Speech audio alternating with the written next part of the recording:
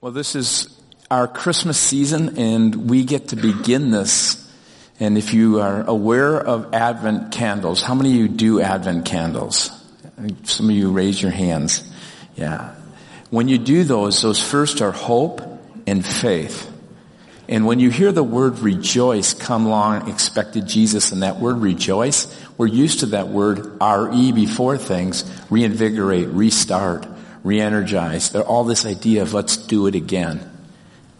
And sometimes it's the calling upon joy even when we don't see it as we move through life. So let us pray together. Father, we come together and we recognize in this season, we come with hope and faith. And we again call upon the joy that we know. The joy that you are with us, that you love us, that you care for us, that you are present with us. And Father, we also want to take a moment and together as a community, we want to give the gift of our own prayers towards those that we may know who are in situations where they're in a place of hope, a place of struggle, where they're holding on with faith, and they're seeking to walk out with this word rejoice. Not because of the circumstances, but because they know that you are with them. God, in this moment, would you just hear some of the prayers of our people here in person and those in our online community as they lift up prayers to those whom they love, whom they may work with or they may know, or maybe even family or close friends.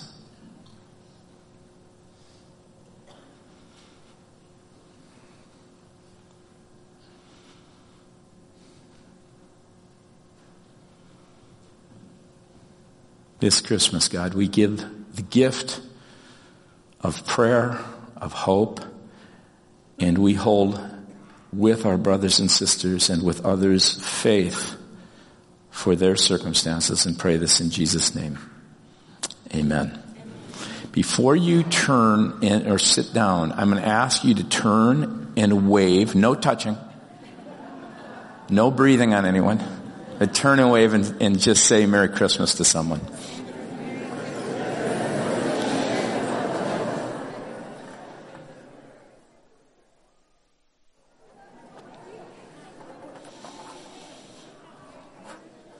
So good. Thank you for doing that. I just, one of the things I want to share with you is this is an exciting season, and we started it, we kicked it off Friday with Celebrate the Season, where we had our women's ministry event as a nativity through really the gift of dance. And we had, this place was packed, over 350 people were just, women were here. And there was a number of men who were actually serving in the kitchen, and what a great event. And so thank you for that. And then yesterday, our staff kicked off Christmas with our Christmas party. We had a great time together. And I am excited about this Christmas season and the things that we have planned together in this season. We started planning this back in August, September. And that was the first parts of it. And we kind of morphed to a name called Christmas Through the Eyes of, and we left it blank on what that would look like. And so as we come into this Christmas, we're going to give you opportunities to do lots of those things. Out and back are some traditional Christmas trees with like a little stable thing. We invite you to go back there. We'll have someone taking pictures. If you want to take a picture with your own camera, go ahead and do that. An easy way to share with people that you're a part of a faith community is to post that as well. If you want to post it in social media, we'd love for you to do that. That's back there. Behind me here is this chalk drawing. And I'm going to have you take a look at this. We're grateful to Lynn Kratasta. We are going to add to this scene throughout every Sunday. So I don't know if you could show that.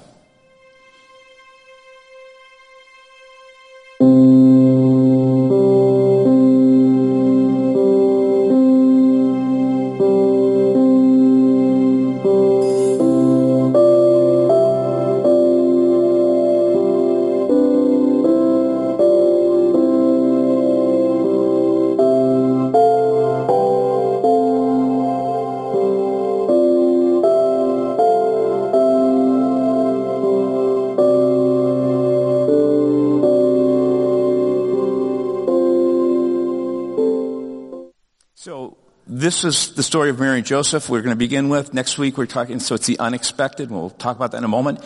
Then Christmas through the eyes of wonder. We're going to talk about creation. Have you ever thought why there are animals around the stable? Why even God would allow that to be the case? We're going to talk about that. I'm really excited. Tom Frankie is going to come and share with me in a conversational way. And then the next one will be Christmas through the eyes of power, and that will be our kids' Christmas program that morning. And Peter Kapsner and I are going to talk about this juxtaposition of power and vulnerability, and why God would bring His presence to us in the form of a vulnerable child. And maybe I should. Can you see where I drew here? No, I'm just kidding. Maybe I should add something every week and ask you to pick out the part I drew. Huh? I'm so grateful to Lynn, and we have a number of artists, and this is one of the ways we can worship God through all the gifts that He's given us. I know you all have different gifts that God has given you that will create an opportunity to bring glory to God and connection to other people and to God. So thanks for that. The story of Mary and Joseph, Christmas through the eyes of what I've called the unexpected. Everybody has expectations in life. You wake up with an expectation of that day. Most of us wake up hoping that the expectation is it'll be a good day, right? How many plan with the expectation of this is going to be a bad day? I'm hoping for a bad day. You don't do that. The very first Christmas, this was all unexpected. They were expecting that God would deliver, but they had no idea how this would happen. So when you look at the story of Mary and Joseph, it's a great example of looking at it through the eyes of the unexpected. There's three narratives, historical narratives. The one that begins is in Luke with the annunciation from the angel to Mary that she'll give birth to a child. It's in Luke chapter 1. And then you move to another place of unexpected presence of God when Joseph hears the news. I'm sure that's not what he's hoping for. Hey, Joseph, I'm pregnant, and God did it. And then it goes through the whole wrestling through it in the dream, and then the unexpected presence of an angel that tells him, yeah, God did do this. And then there's a third narrative with Mary and Joseph as they make their way down to Bethlehem. You ever thought of what that might look like if that happened? Not 2,000 years ago, but today. I want you to look at this. Hey, babe. Hold on, I'm making a TikTok. Okay, well, Caesar Augustus just issued a tweet. People still use Twitter? Apparently, we gotta go, there's a census now? What do you mean? I don't know, everyone has to go back to the man's hometown to be counted. Wait, I am 9 months pregnant. It is Christmas Eve. This is not the time. Listen, if we're going to go all the way up there, we should probably spend the night. I'm trying to find a hotel. I literally can't find anything. Everything's booked.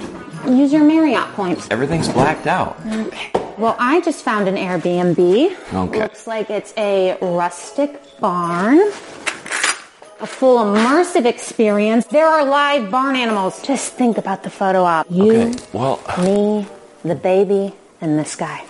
No, we're not doing that. It's so great. I mean, we've got to do something to top a gender reveal. Listen, I'm sorry we didn't have a balloon popping or a confetti cannon or anything. Ours was better than that. We found out we were having a boy because an angel of the Lord appeared to me in a dream. I know. You got chocolate on your face. I know. I mean, I know, Joe. All right, so what? All right, I'm going to check reviews. Yeah, all right. 5 stars. Okay. Woohoo. Raise the barn roof. Oh, it says the baby has to sleep in a manger. But I read on a mom blog that exposure to hay and allergens isn't good for newborns. So are we going to vaccinate, by the way? My parents will not go for that. What? My parents said they wanted us to. Your parents. Okay, I don't know what that means. You're emotional and you're with child, and I'm going to choose to ignore that. Listen, we'll just go. I'll pack an overnight bag. Let me just go upstairs. I'll get some swaddling clothes. Swaddling clothes? Yeah, what? Mm-hmm. What? I read another blog that said if a newborn turns over while it's swaddled, suffocation risks. Listen, I know you're putting a lot of pressure on this. This is your firstborn child. Can you just chill on the mom blogs for a second? Okay, gifts. What? Let's think this through. Hypothetically, What if 3 intelligent males want to come and bring us a gift. I mean, where are they coming from? The Far East? Maybe. Just tell them to Amazon Prime it. It's fine. Yeah. Right? That makes sense. Yes. I can't believe we're going to miss Christmas. Yeah, well, I'm pregnant and we're just engaged, so I'm not going to miss the judgmental stares from the in-laws. Thanks. You know, that makes sense now that I think about it. I think you both there. Oh my. What? I am going to be posting on Instagram. Let's not. From a barn. Don't do that. With live barn animals announcing our newborn child. Think about the likes. Listen, can we just lower the expectations here? You're putting a lot of pressure on this, okay? This kid, he's not going to be perfect. I think he is. Oh, I love that. Here in their first Christmas, if you kind of look at it like, what if that happened today? I think when you think back as they go through all those narratives that are recorded in Luke and Matthew, there are some what I would call overwhelmingly, unexpectedly good things that happen. It's pretty amazing. Here's Mary praying, and she's chosen to be the mother of the Messiah, the long-awaited gift of God who will deliver the world through this child. And then not only that, the unexpectedness, if you think of how overwhelmingly good this God is, that he didn't choose someone from the high priestly family or some other royal kind of lineage. He chose a couple of teenagers who, as you think about it, they were blue-collar people, no-named. They come from a backwoods region called Galilee, from an actually unmapped city, wasn't well known at all in this area of Nazareth. And here is this couple that God chooses. And it's so filled with wonder and this whole idea of what God's doing that Mary at one point in Luke chapter 1 verse 19 says she treasured up all these things and pondered them in her heart. Some of the unexpected things that God brings into our life that are overwhelmingly good. And yet, there are also unexpected things that are just painfully challenging. You just have to imagine all that they went through. Here she is pregnant. They're not married yet.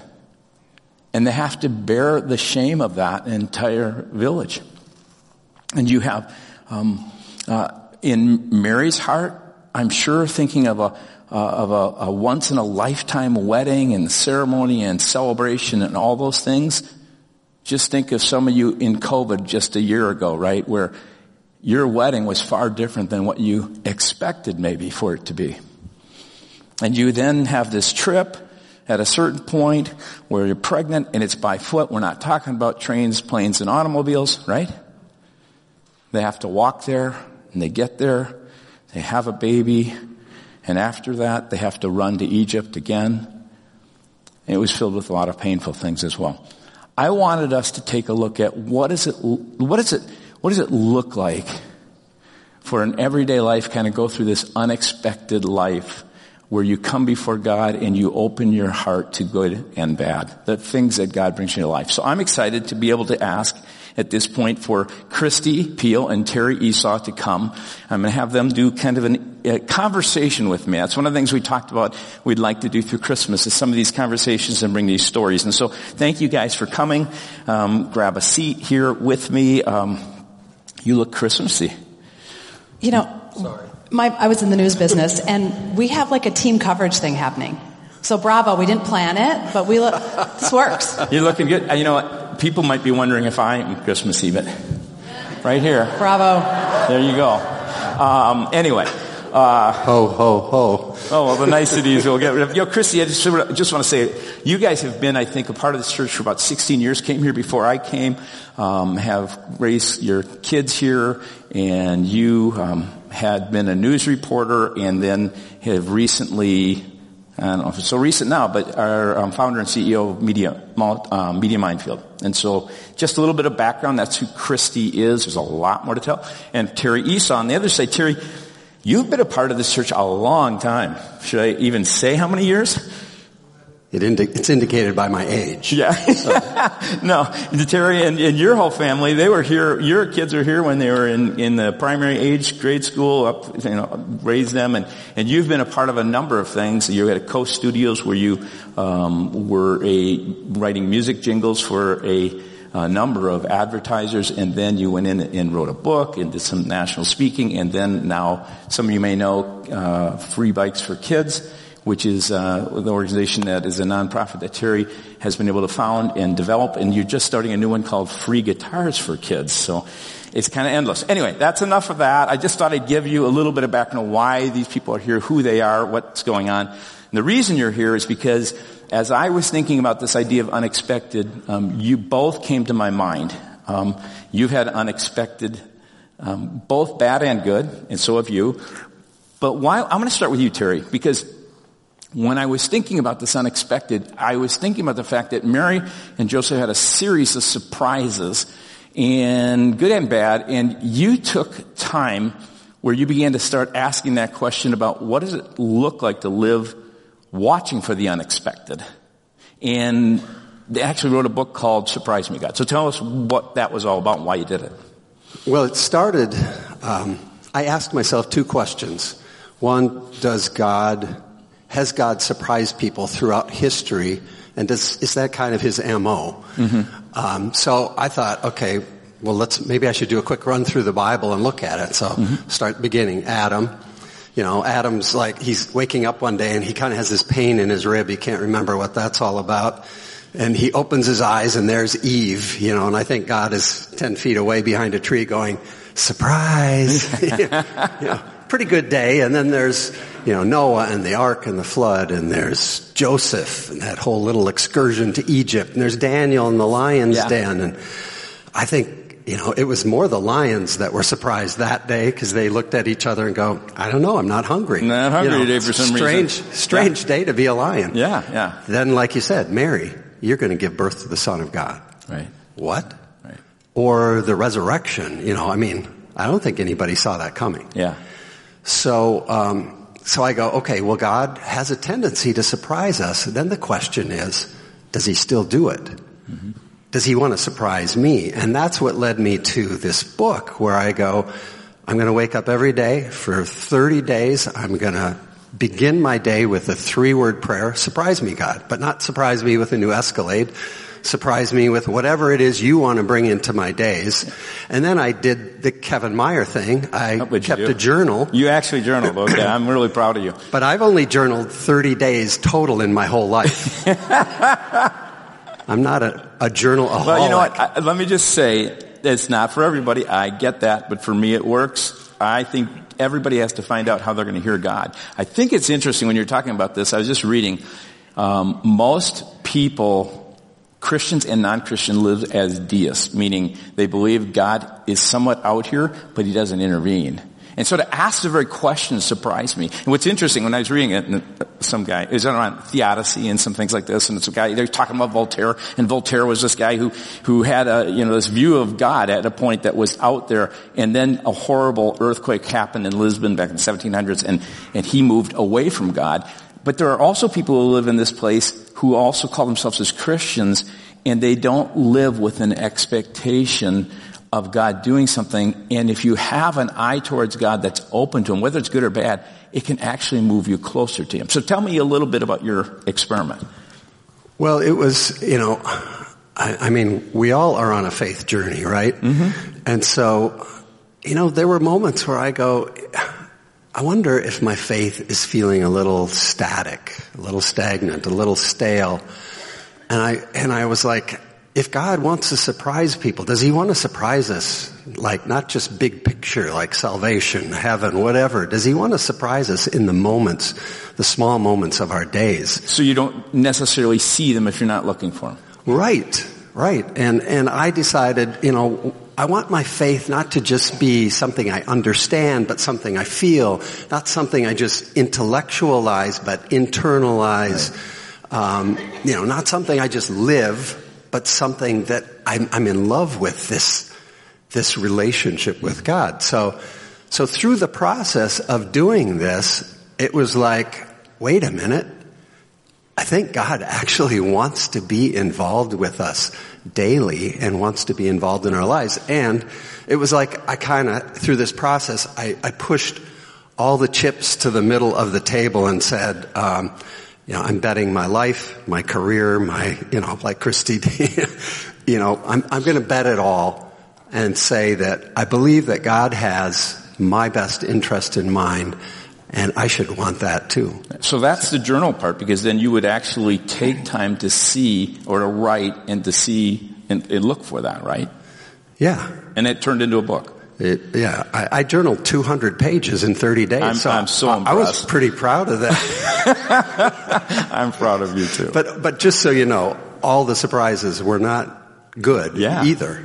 There were, and I don't want to talk about some of them, but they're all in the book. But yeah, it's like when God opens your eyes, sometimes he shows us things about ourselves that maybe we didn't even want to see. So what it does in many ways, and I love what you had to say, it's not about understanding your faith, but can I actually feel my faith? Can it come alive? Can I not just live it, but can I begin to love this interaction that I have with God that I might miss throughout every day? Because like I said in the beginning, I don't think anybody wakes up and says, God, surprise me with a really bad day, right?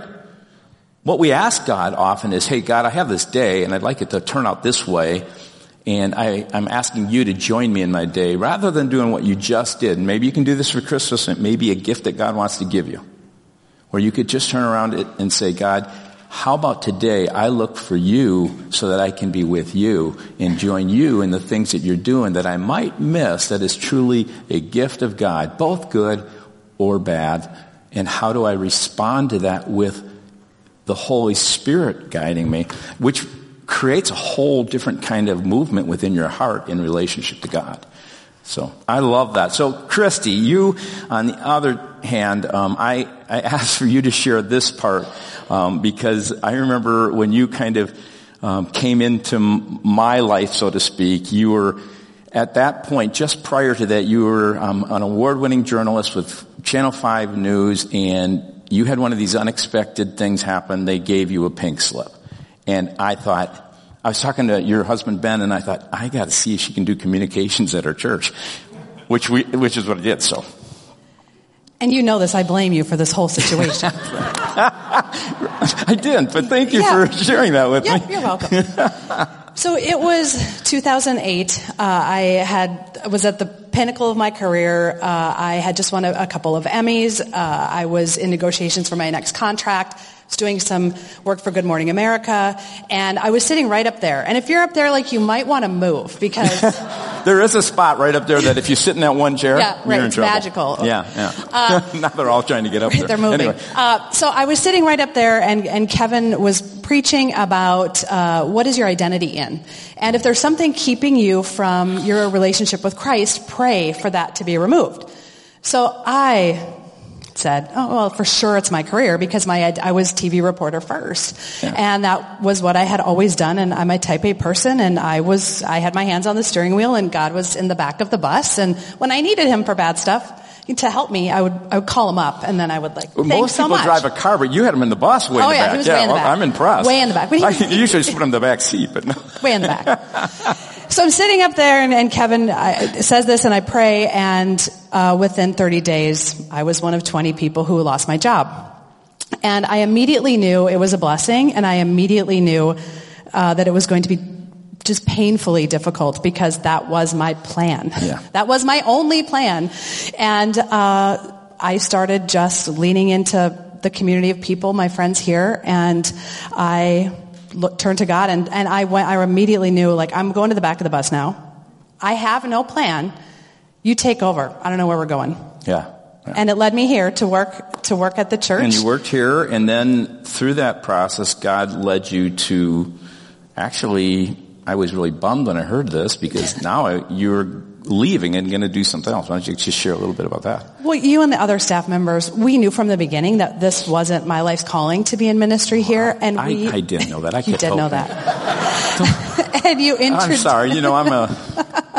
You introduced me to like strength finders and really encouraged me to lean into how I'm wired and what God put me on this earth to do and to help other people and to make an impact. And so through that, I took a class in the church basement, and it was Passion to Action. It was how to take your passion, giftedness, and talent and help other people. And I immediately knew I should start a business, and I immediately knew the name of it, and I immediately knew that I was going to use my news background to tell the stories of other people and their brands to help them. And Ben was traveling. I called him. He was in New York, and I called him and I said, I'm going to start a business, and here's what we're going to do, and here's the name of it. And he said, great.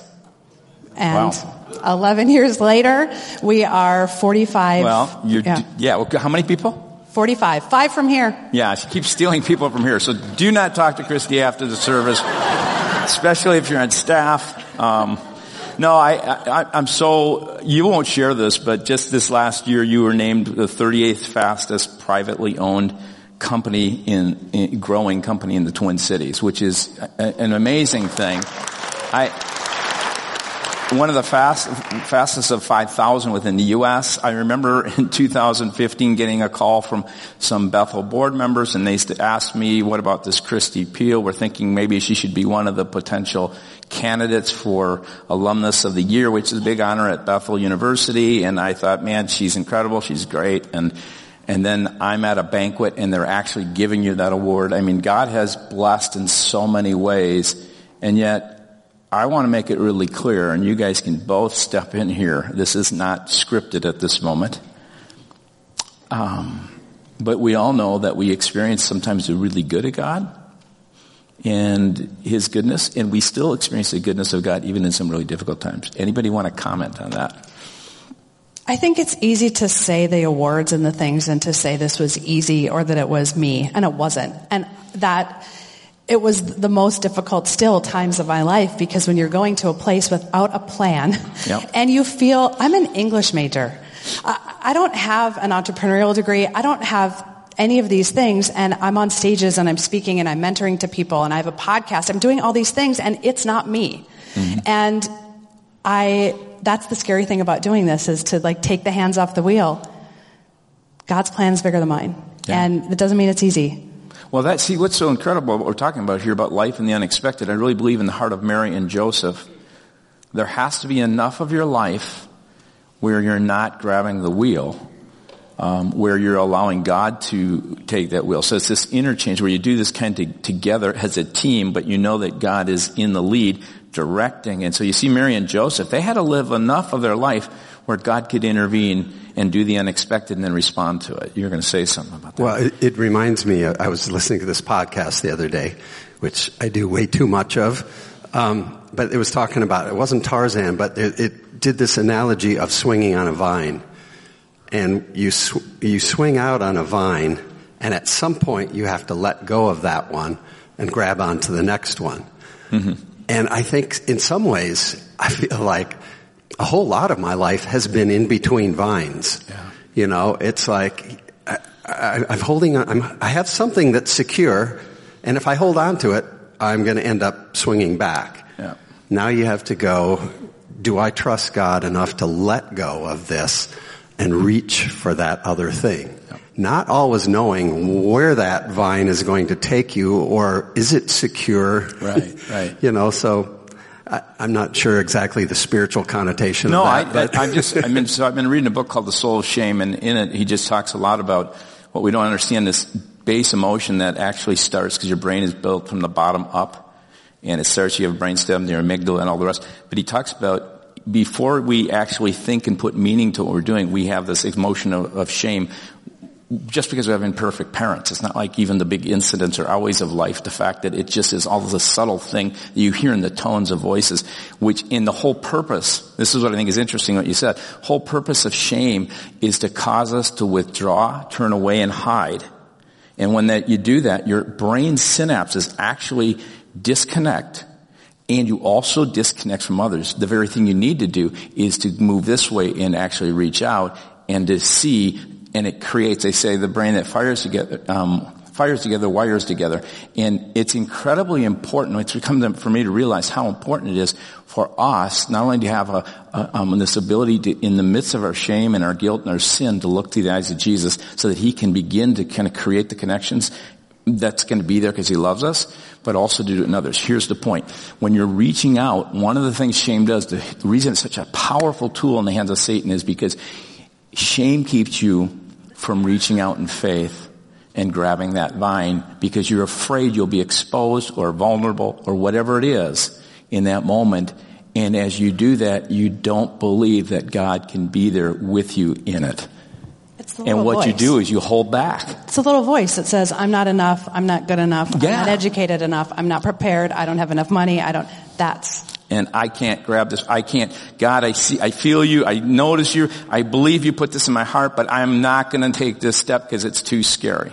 I can't trust you enough in it, and that kind of is, that shame kind of holds you back sometimes from what God created this world to be.